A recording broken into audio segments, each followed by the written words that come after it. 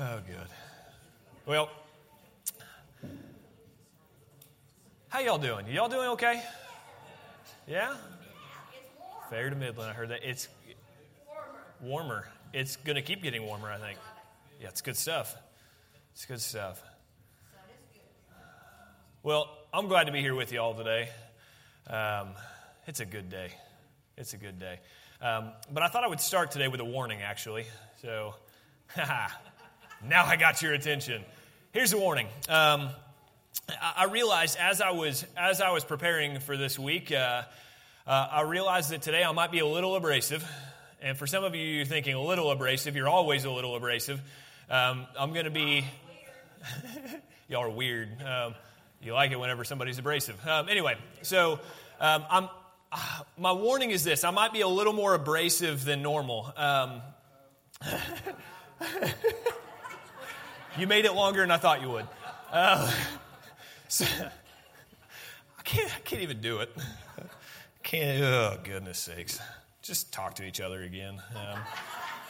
I might be more abrasive than normal this morning. So today's text falls right in line with some things I've been thinking about anyway, and another book that I've been reading. Everything just kind of fell in line, and it kind of stirred something in me just a little bit that isn't content with the way things are. So if I come across a little abrasive, it just is what it is. I'm just trying to prepare you for that. So I might step on some toes. I might say some things that are a little uncomfortable or challenge maybe even your concept of the way things are. So there's my warning for you all today. But before we do that, let's have a little bit of fun. I think we can. Are you okay with having fun in church? Y'all good with that? Okay. Can we put that picture up there? Does anybody know what? No, wait, nobody say it. Nobody say what this is. If you know what this is, without saying it, raise your hand. How many of you know what this is? Okay. All right. Somebody tell me what this is. It's Simon Says, right? It's a game. It's Simon Says. So the lights light up and you're supposed to push them in the right order, and it keeps on adding to the number of lights that you got to press, and it sees how, well, I was never any good at it because my memory is terrible. So it's Simon Says, right? Now, how many of you remember playing Simon Says as a kid? How many of you? Okay, everybody, you know how to play Simon Says, right? Yes. Simon Says that if you know how to play Simon Says, say yes. Yes. Okay, good. All right, good. Let's just play. Let's play Simon Says. I'm going to do my best to mirror you all because I think this is fun. So if I tell you to raise your right hand, I'll try to raise my left. That way, I'm not trying to throw you off. Okay? So Simon Says, raise your right hand. Simon Says, put your hand down. Simon Says, raise your left hand. Put your hand down. Ooh, some of you did it. And we haven't even gone fast yet. Simon Says, touch your nose. Simon Says, touch your ear. Simon Says, hit the person next to you. No, please don't do that. That's a joke. Okay. Don't hit the person next to you. That's bad. All right. Well, you guys get the point. So you guys get how Simon Says works, right? Okay. Now, there's a reason for this. There's a reason I bring that up. And this is part of why I think this discontent has popped up, okay?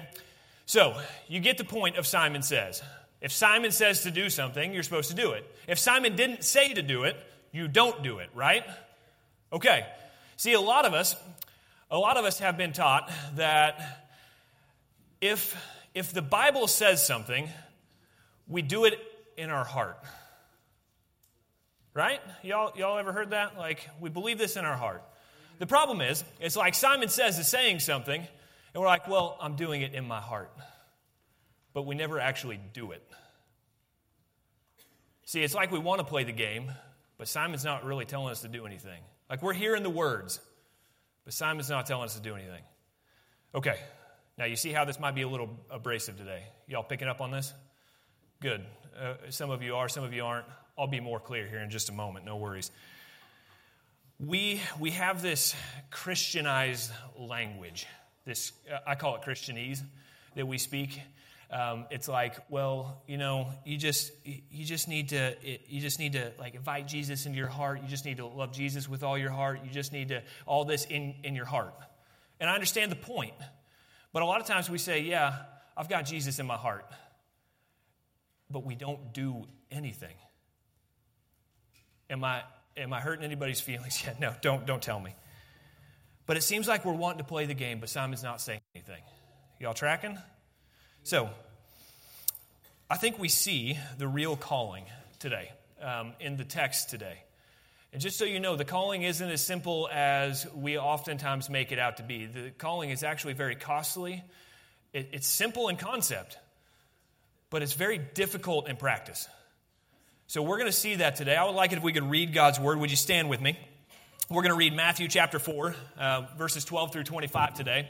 And we're going to look at what it means to actually be a follower of Jesus, what it really means to be a follower of Jesus. So Matthew chapter 4, verses 12 through 25, it says, if I get on the right page here, it says, "When he heard that John had been arrested, he withdrew into Galilee. He left Nazareth and went to live in Capernaum by the sea in the region of Zebulun and Naphtali.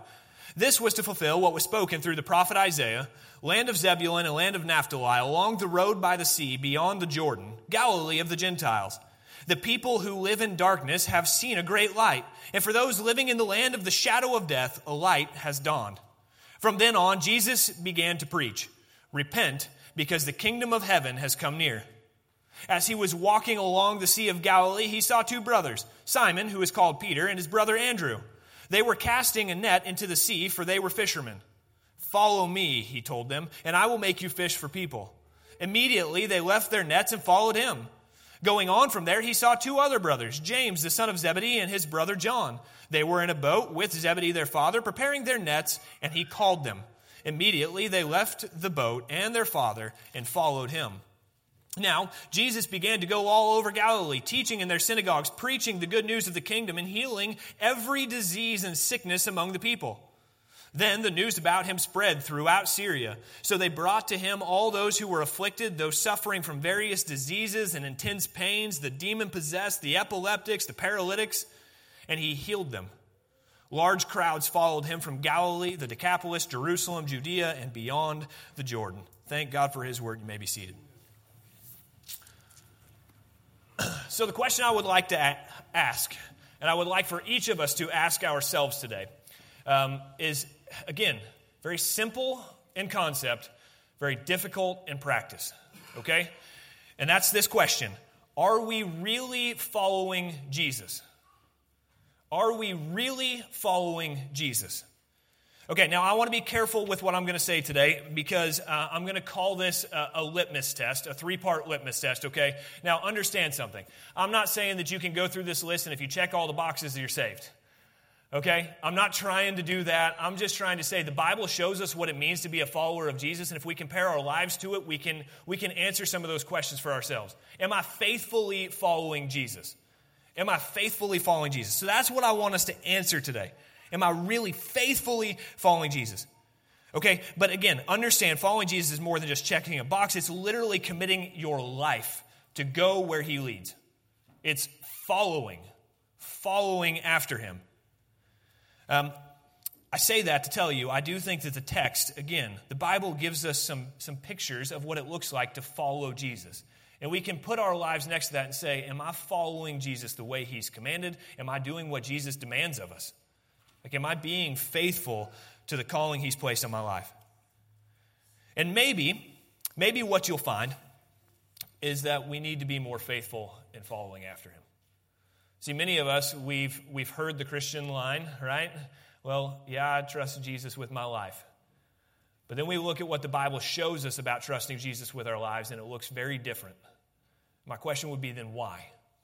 Are we truly following Jesus? Are we faithfully following Jesus? Or are we just trying to play Simon Says, but we don't think Simon's saying anything? Okay, so that's what I want us to look at as we look at this 3-part litmus test for faithfully following Jesus, okay? The first part, if we're faithfully following Jesus, we must go where he leads. If we're faithfully following Jesus, we must go where he leads. Now, this may sound very obvious. It may sound very obvious. Like, if you're following someone, well, then, yeah, of course you're going to go where they lead you, right? That's what it means to follow. So somebody moves and you're following, well, you're going to move right with them, right? That's what it means to follow. So that may sound really obvious, but I think this is important to point out, right? And I think one of the ways that we can ask this question, and there's several different ways we could ask this question, but we could ask the actual question, is the place where I am in life where God has led me? The place where I am in life right now, is this where God has led me? Or have I chosen this place apart from his leading? And now I mean that in several different ways. Obviously, I think the easiest way to ask this is physical location. Obviously, okay? We're talking about physical location for just a moment. I believe that God will call some, I'm not saying all, but I believe that God will call some to physically uproot their lives and move to a different context. I believe that God calls some people to do that, to relocate for the advance of the gospel, which means I believe that each one of us needs to honestly ask ourselves, and not just ourselves, but also God, ask, am I where you want me? Physically, am I located where you want me? And then willingly submit to his leading. Now, that's difficult because I know that means that some people, even some very gifted people who we love very dearly, that might mean that they have to move. That might mean that they leave. Honestly, that's what we want, though. Understand, I'm not telling y'all to get out. I love y'all. I'm so glad we can be in fellowship together. I'm very thankful for that. But the truth is, the church has always been one who sees new converts made, and at some point, many of those converts leave. Not all of them. I'm not saying everybody has to get up and physically leave, because if that happened, then what would happen to the church here? It wouldn't exist because everybody's leaving. So no, I understand that many are going to be called to stay. But there are some who will be called to physically uproot their lives and move to a different context. And I'm not just talking about people in their early 20s or their late teens or maybe even their 30s.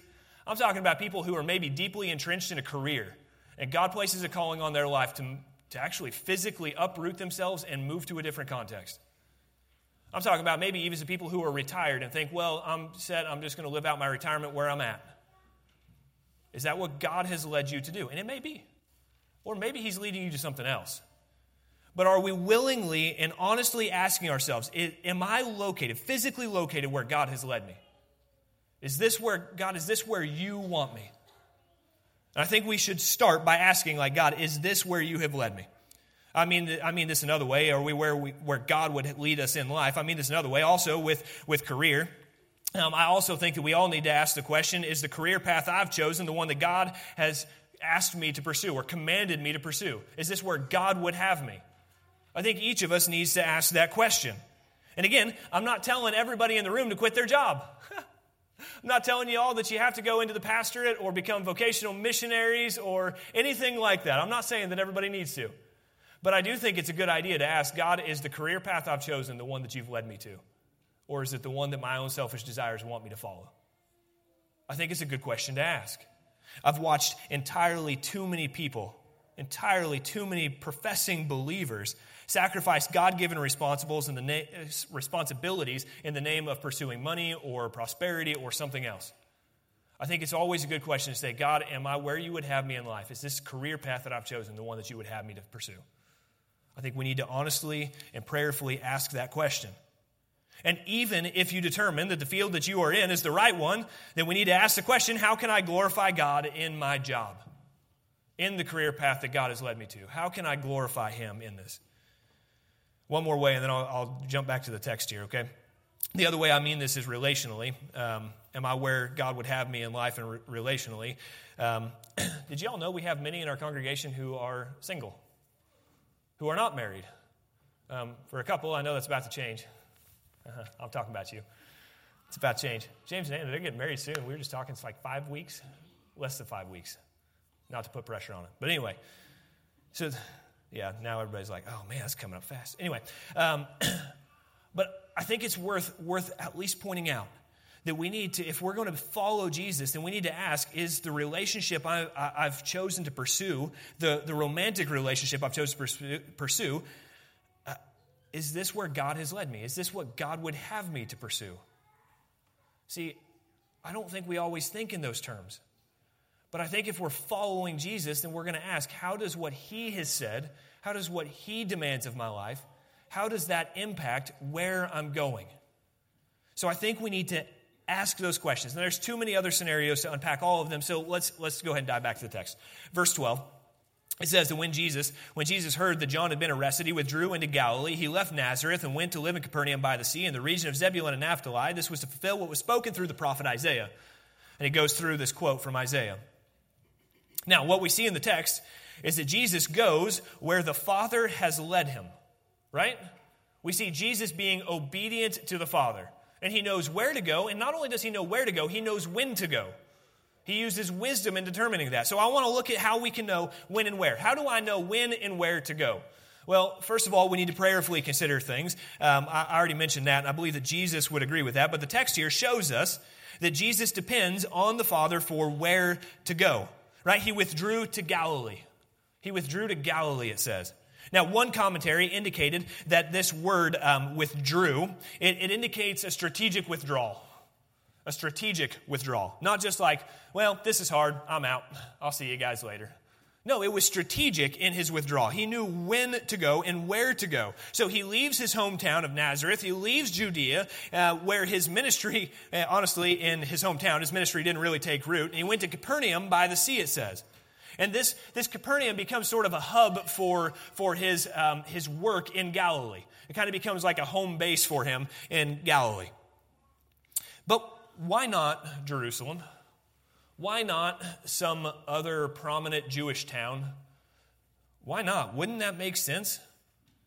Well, the reason he went here, as we see, is because Scripture demanded it of him. He knew where he needed to go. He was reliant on the Father for where to go. So, he went to the nations. He practiced what he would later preach, and he began to work by making disciples of all nations, right? Does that sound familiar? I hope it does, because the Great Commission, it says, go therefore and make disciples of all nations. You guys do know it. Look at that.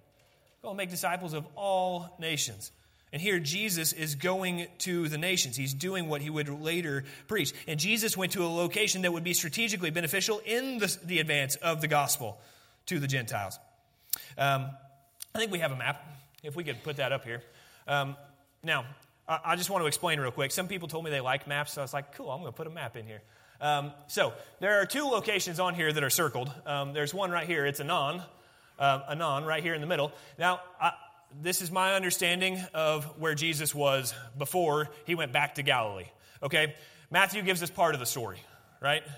Now, I hope you all know that Matthew doesn't tell everything that Jesus did over his ministry, right? You all familiar with that concept? None of the Gospels do. As a matter of fact, John says at the end of his gospel, if we told everything that Jesus did, there wouldn't be enough volumes in the whole world to hold everything that Jesus did. So, this isn't everything. And Matthew, on top of that, Matthew doesn't write necessarily chronologically. He writes thematically. So, we see themes. So, whenever we read that this happened here, what we're really diving into is a point in Jesus' ministry where he's already been serving, he's already been preaching, he's already been teaching, he's already been healing. And what happens if we go over to John's account, we find that he's already started his public ministry. As a matter of fact, just before he comes back to Galilee, if I understand this right, he has been near Anan where John had been baptizing. That's why that position is significant. But Jesus leaves here, and instead of staying down here in the region of Judea, which is all of this, you see it says Judea right here, but also there's all this region right here that is Judea, okay? So he leaves the region of Judea and comes back up here to this region of Galilee. And as he does, he goes through Cana, which is right here. Nazareth is his hometown. He could have gone there, but instead he comes north, and he comes up here to Capernaum. Jesus goes somewhere strategically. I find it interesting that he goes here to Capernaum, and in this region of Galilee here, in this region right here, the historian Josephus says that it's about a 70 by 40 mile. Now, of course, he wasn't measuring in miles, but we know that the region is about 70 by 40. 70 miles by 40 miles. And he says that in that region, there's over 200 villages and cities with at least 15,000 people. Now, that's a pretty liberal estimation, but even if we assume that it's 5,000 to 10,000 people at least in those areas, that means that there's a lot of little towns that Jesus is going to preaching and teaching. Why did he go to Capernaum in Galilee?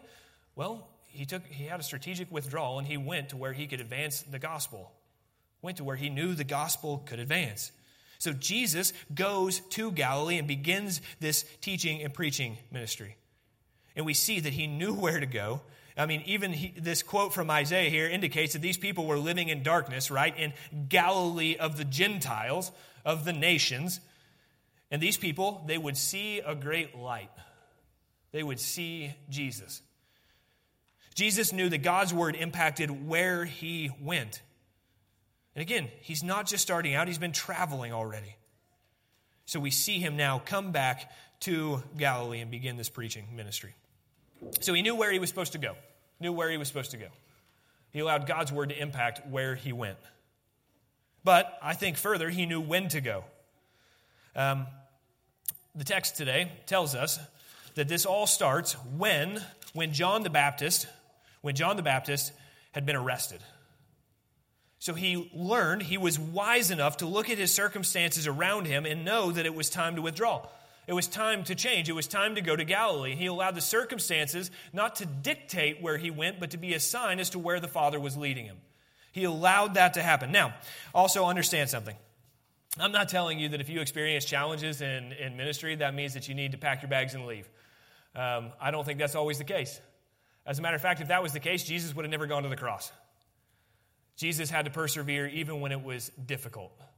But I do think that there are times where we can look at our circumstances around us and say, God, are you showing me something? Would you have me to leave? And prayerfully and biblically consider, God, is this where you want me to be? Jesus was able to know where and when because he allowed the Father to lead him and guide him. So what I'm saying is whenever we assess the circumstances we face, we need to do so biblically and prayerfully and ask God to lead us where we need to go. Now, again, if we're asking this question, perhaps the answer for some of you is that you need to make a dramatic life change. That may be the case for you. If we're going to say, I'm following Jesus, if we're going to make that comment, and then God leads us to go somewhere that's difficult, are we going to follow Jesus? I think for some, that might mean a dramatic change, and it might mean now, it might mean next month, it might mean next year, and perhaps God's even going to tell you, stay where you are until further notice. I think that's a very real possibility. Regardless of where Jesus was, though, notice that the purpose never changed. Right? The purpose didn't change. Verse 17, it says, from then on, Jesus began to preach, repent because the kingdom of heaven has come near. Right? Jesus came to see people changed. Fundamentally changed. Now, you might think that sounds familiar because the exact same message was the one that John was preaching back just a chapter ago, where he said, repent because the kingdom of heaven has come near. Opposition or no opposition, the kingdom could not be stopped. The kingdom needed to be advanced. And Jesus knew that. So the message didn't change just because his context changed. And that's something that we could learn. Now, the way he packaged it might change. In this particular case, it didn't. Regardless of where we are, the message is the same. Regardless of which context we live in, the message is the same. We need to call people to repent because the kingdom of heaven has come near. Now, the way we do that, the words might be different. One place it might be gentle. We see that with Jesus as he approaches some people.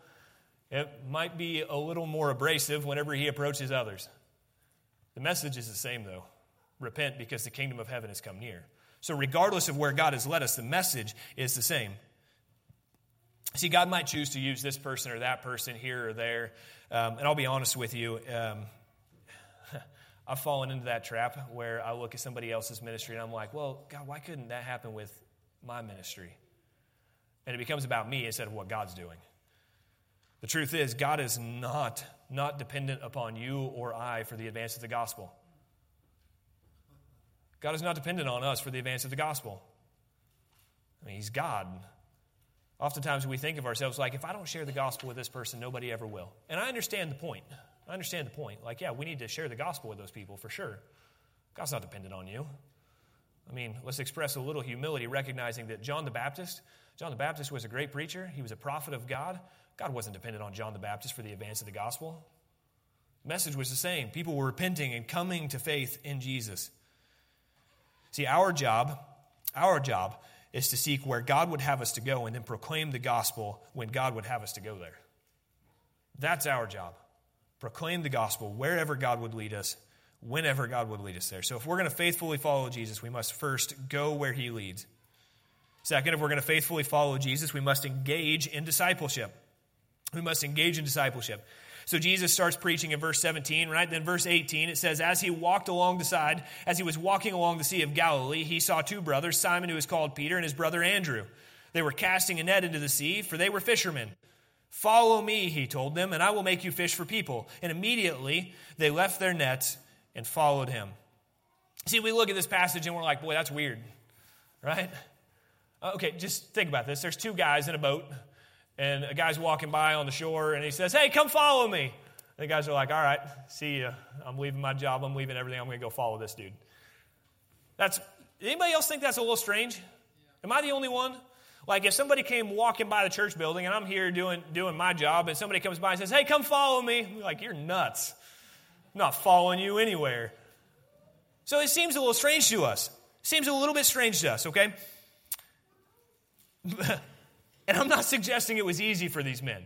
But again, if we understand the context, first century Jewish people who this is primarily written to, then it makes it a little more clear, okay? These men, yes, they had careers, they had families, but it was still certainly difficult because these men were fishermen by trade, okay? But it was not uncommon for a rabbi to call disciples to physically leave their homes, to leave what they were doing and follow a rabbi, to learn from him.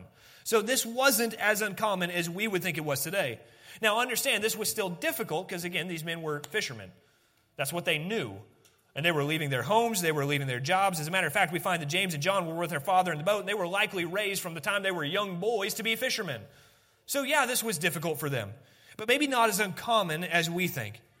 But Jesus, what he's doing here is he's practicing something that was maybe very common in the time, but it was giving it an extraordinary meaning. These men were asked to follow, to leave everything they have, to follow a new master, to physically uproot their lives and follow after Jesus. Now, again, I don't want to pretend that we knew exactly what these guys were leaving because we have no idea where they were on the socioeconomic hierarchy. We have no idea where they fell on. We don't know what their status looked like. As a matter of fact, I've heard preachers try to elaborate on where these guys stood as far as the economy goes. Like, were these men wealthy, well-connected men, or were they poor and just trying to scrape by? I've heard preachers say both. Truth is, we don't know. We don't know. We don't know who they were, and it doesn't matter. It doesn't matter. If it mattered, I believe Matthew probably would have told us here. D.A. Carson, he wrote on this. He said, we must not exaggerate the ignorance or poverty of Jesus' first followers. While they were not trained scribes or rabbis, they were not illiterate, stupid, or destitute. Indeed, Peter's protest in Matthew 19:27 implies that many or all of the 12 had been given much, or had given up much to follow Jesus. See, these guys were just average people. These were just men trying to do their job. And Jesus came by and changed their lives. See, when Jesus showed up, he changed everything with two very simple words. Two very simple words. And I'll tell you again, this is simple in concept. He says, follow me. Very simple, right? You guys know what it means to follow someone, right? To follow something. So if we played follow the leader right now, and I got up and I walked around the room, you all know what to do, right? Walk behind the leader. You guys know that? That's what it means to follow someone. And these two words changed everything for these men. Now, I think it's worth our time to point out what Jesus did not say here. Okay? Again, because if we've got this Christianized language, let's just look at what he did not say, what he did not call these men to. He didn't say, you men, pray this prayer. He didn't say, sign this card. He didn't say, raise a hand. You in the back there, yep, I see that hand. He didn't say that. Nowhere did he say that. He didn't say, invite me into your heart. Didn't say it. It's not what the Bible tells us to do. Yet I've used that line. I've used actually several of these. I've said these things. And I'm not saying that all of them are inherently wrong. I'm not saying that they're all evil. I'm not saying that they're bad. What I'm saying is that's not what Jesus demands of his followers. He says, follow me. That's what he commands of these men. To follow me. Not pray a prayer, not invite me into your heart, not do any of that stuff. What does that even mean? Like, I don't even know for sure. And maybe I told you I've been reading this book. It's actually called Follow Me, and I hope that sounds familiar at this point, by David Platt. And he talks about the significance of what we're called to do. And I just want to read this because it was helpful for me. In this book, he says, now I want to be very careful here because we could begin to twist the gospel into something it's not. Jesus is not saying that our works are the basis for our salvation. The grace of God is the only basis of our salvation. But in our rush to defend grace, we cannot overlook the obvious in what Jesus is saying here and in many other places as well. Only those who are obedient to the words of Christ will enter the kingdom of Christ. If our lives do not reflect the fruit of following Jesus, then we are foolish to think that we are actually followers of Jesus in the first place. See, we want to say, okay, I'm following Jesus in my heart, but our lives have no visible evidence of that? Are we lying to ourselves? Because that's what it would seem. There has to be physical evidence. These men weren't saying, Jesus, I'm going to follow you in my heart, but I'm going to stay in my boat. It's not what they were called to. They were called to get up and follow Jesus. Further, this isn't just how Jesus calls them or what he says, but it's also a command to what they're supposed to do. Notice what they're told. He says, follow me and I will make you fishers of men, is the way that most of us have memorized that, right? I'll make you fishers of men. Jesus is saying, follow me and I will make you into the means by which I disciple others. He says, I'll make you into the means by which I reach the nations. But notice again, it's not like you're going to go reach the nations. He says, no, I'll reach the nations through you. Notice that his action is still the one that's the main thrust here, right? He says, I will make. It's still about what Jesus is going to do. It's not about what these men were capable of or what they were able to do. Honestly, their abilities are irrelevant. It doesn't matter. Jesus wasn't limited by what these men could do. Instead, he says, I will make you fish for people. I will make you fishers of men. And in this one sentence, we see it all, right? Jesus calling on his calling on us and his command to us, right? We can see this. He's not asking us just to believe something different or do these religious practices. He says, get up and follow me. Do what I do. Learn from me. What he's saying is, come, I'm going to be your teacher. I'm going to be your master. Follow after me. Pursue me. Not these other things, not do these religious duties, not believe something new. Follow me. You see how that's different from what we oftentimes hear in church circles? It's not about just believe something different. It's about following Jesus. Yeah, we're saved by faith, absolutely. And there is a mental component to that. But he says, follow me. Not just believe something different. Follow me is what Jesus says. And beyond that, he commands us then to engage in discipleship, to make disciples of all nations, to fish for people. See, that's our job. We're supposed to do what Jesus does. Because you know what happens whenever people start to follow you as you're a follower of Jesus? Like, it doesn't really matter where you're at in the line. Like, if I had all y'all stand up, that's the plural of y'all. I just realized that. Like, I just said that. All y'all. If I had all of you all line up right here in the middle of this room, like, the person in the front is still leading the person in the back, right? Now, they might just be following the person in front of them, but the idea isn't just to follow the person right in front of you, it's to follow Jesus. As Peter makes disciples. He's not just teaching people follow Peter, he's teaching people follow Jesus. Part of that is by following him. As a matter of fact, I think Paul says as much.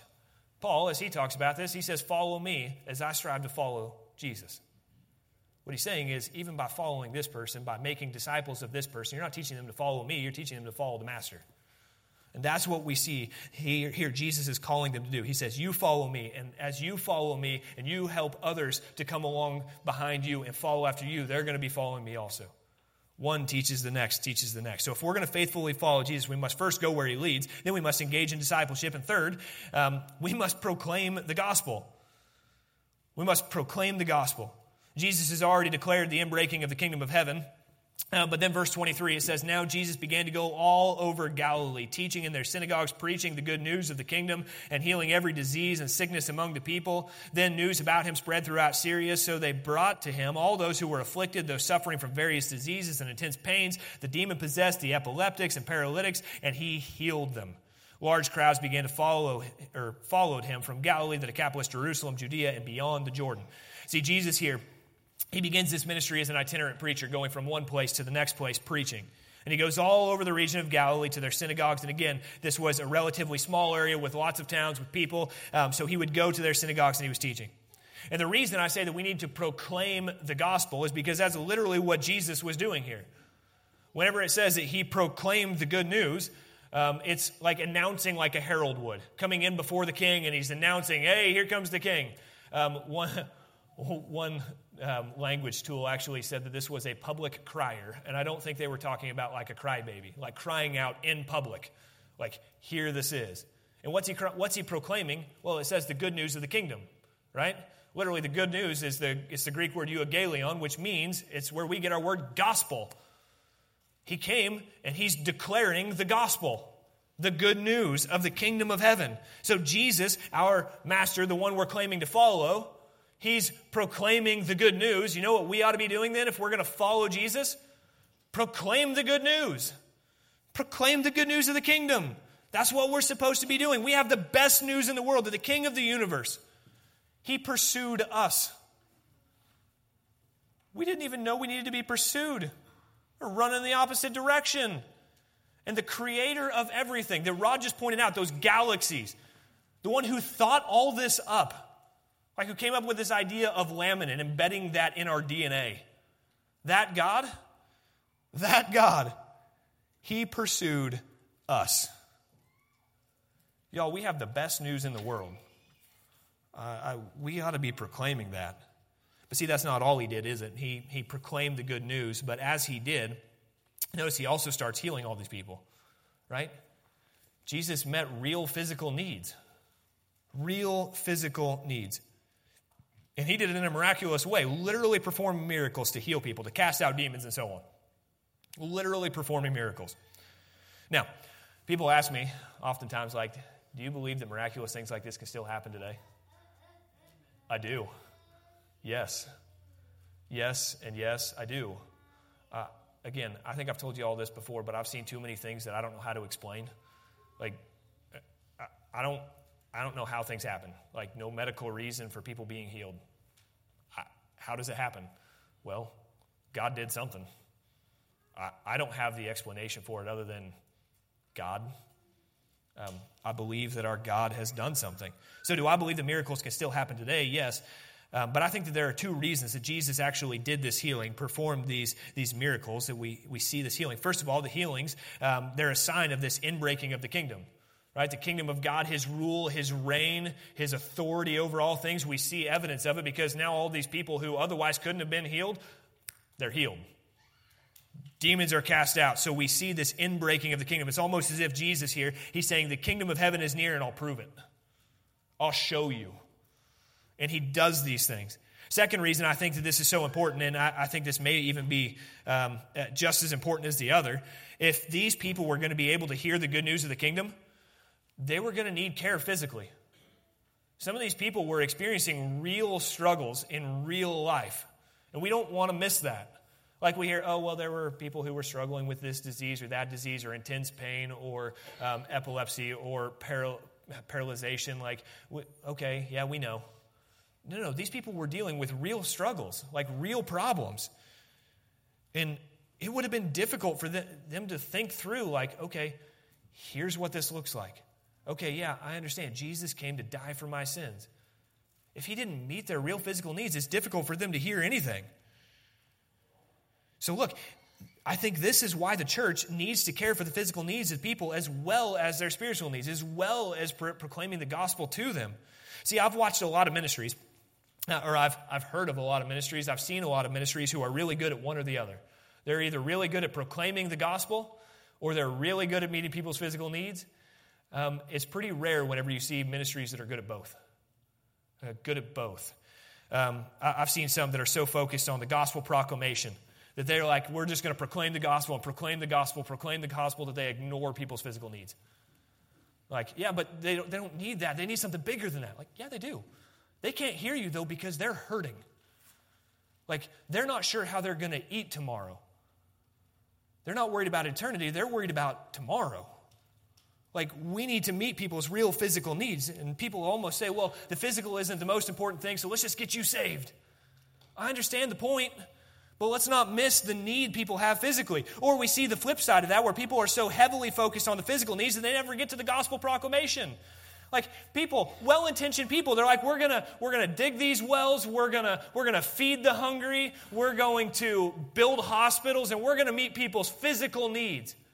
But what gets lost in the mix is, well, we also need to tell them how they can be saved from their sins for all eternity. See, Jesus realizes that both are important. And for that reason, he cares for people's physical needs, and he declares the good news of the kingdom. And we see the result in verse 25, that these large crowds followed him from all of these regions that he lists. These large crowds begin to follow Jesus. Now remember, again, our goal isn't just to draw a crowd. but to see souls won. Like, we don't want to just draw a crowd. I've said before, I hope this place is packed on a Sunday morning. I hope it's packed throughout the week. I hope people want to be a part of what's going on at Christian Fellowship Church. But the goal is not just to draw a crowd, it's to see people changed for eternity. But I believe that when we care for people physically, actually strive to meet real physical needs, and we proclaim the good news of the kingdom, I think people are going to fall in love with Jesus. And I think you're going to see people come. So both need to happen. See, this is actually one of the things I've just, actually through studying this, I started praying, and I got the opportunity to share this with a brother just last night, I just started praying that God would not just draw us in, but also send us out. God, draw us in and then send us out. I hope that as we come to know who Jesus is and what he's done, that creates something in us. It stirs something in us that makes us want to go care for people's physical needs and tell them about the hope that we have in us. That's what we need to be, that God would draw us in and then send us out. And if we're going to faithfully follow Jesus, we must go where he leads, engage in discipleship, proclaim the gospel. So what? Well, how can you, where you are today, how can you be more faithful in following Jesus? Again, this may mean a dramatic, I'll just try to combine two words. That's not a real English word, so let's get back to what I actually typed here, okay? For some of you, that may mean a real and a drastic life change, whether that means moving, career, relationships, or some other change. It might mean something very drastic. For some of you, it may be as simple as intentionally finding somebody that you can pour your life into, that you can build up, that you can disciple, or finding somebody who can disciple you. Like, it may be as simple as that. Or for some of you, it might mean that you need to stop hiding what you believe and share the good news of the kingdom, that the kingdom of heaven has come near. Like, instead of shying away from it, proclaim the best news in the world. For some of you, that might be what it means. And for some of you, perhaps some of you are hearing this for the very first time, or in a way that you haven't heard before, that you need to follow Jesus. Actually, follow him. Look, the truth is, every single person will follow someone or something. Everyone will. The Bible's very clear. There's nothing new under the sun. We think we're so clever and that we have all these new things and these new gadgets. Guess what? Nothing's new. None of it's new. It's all been done before. It may have a new package, but it's not a new idea. Even if you don't follow someone or something consciously, all of us are following something. And what I just told my kids the other night, and I've told you all before, if you put before me a smart man, a rich man, a powerful man, and then a guy who defeated death, which one do I want to follow? Which one do I want to be most like? I want to be like the guy who can't die. Like, that's the one I want to follow. I don't know why we make it so complicated. Like, I want to follow that guy. That's Jesus. Jesus actually declares, I am the way, the truth, the life. If we want to experience life, follow the one who has it.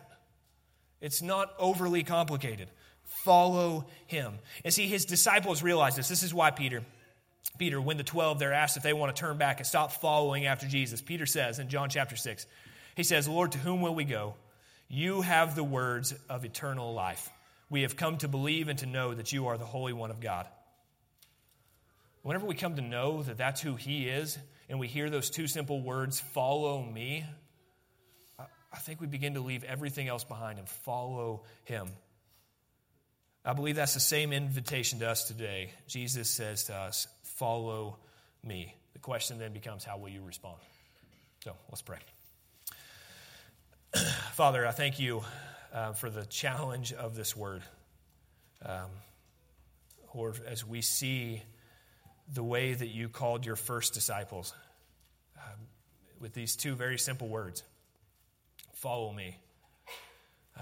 Lord, and I thank you for that calling that you've placed on my life to follow you. I'm thankful for the many here who profess to be followers of Jesus. But Lord, I pray that you would help us to cut through some of the other things, even the things that they come up well-intentioned. Lord, I know people mean well, but Lord, what you demand of us, what you call us to, is not many of these things that we've been following after. Instead, you tell us to follow you. So, Lord, I pray that you would help us, that you would stir something in us, that you would change us so that we might see that the calling you've placed on us is not to pray a prayer, to follow rules, to do this or that, or whatever the other thing might be, but it is to get up and follow after our Savior. Lord, help us to be faithful with that calling, to hear what you say, to believe it's true, and to follow after you. So, Lord, I pray that you would help us, and then to be faithful with that calling as you make us into fishers of men. So, Lord, help us, we pray, in Jesus' name. Amen.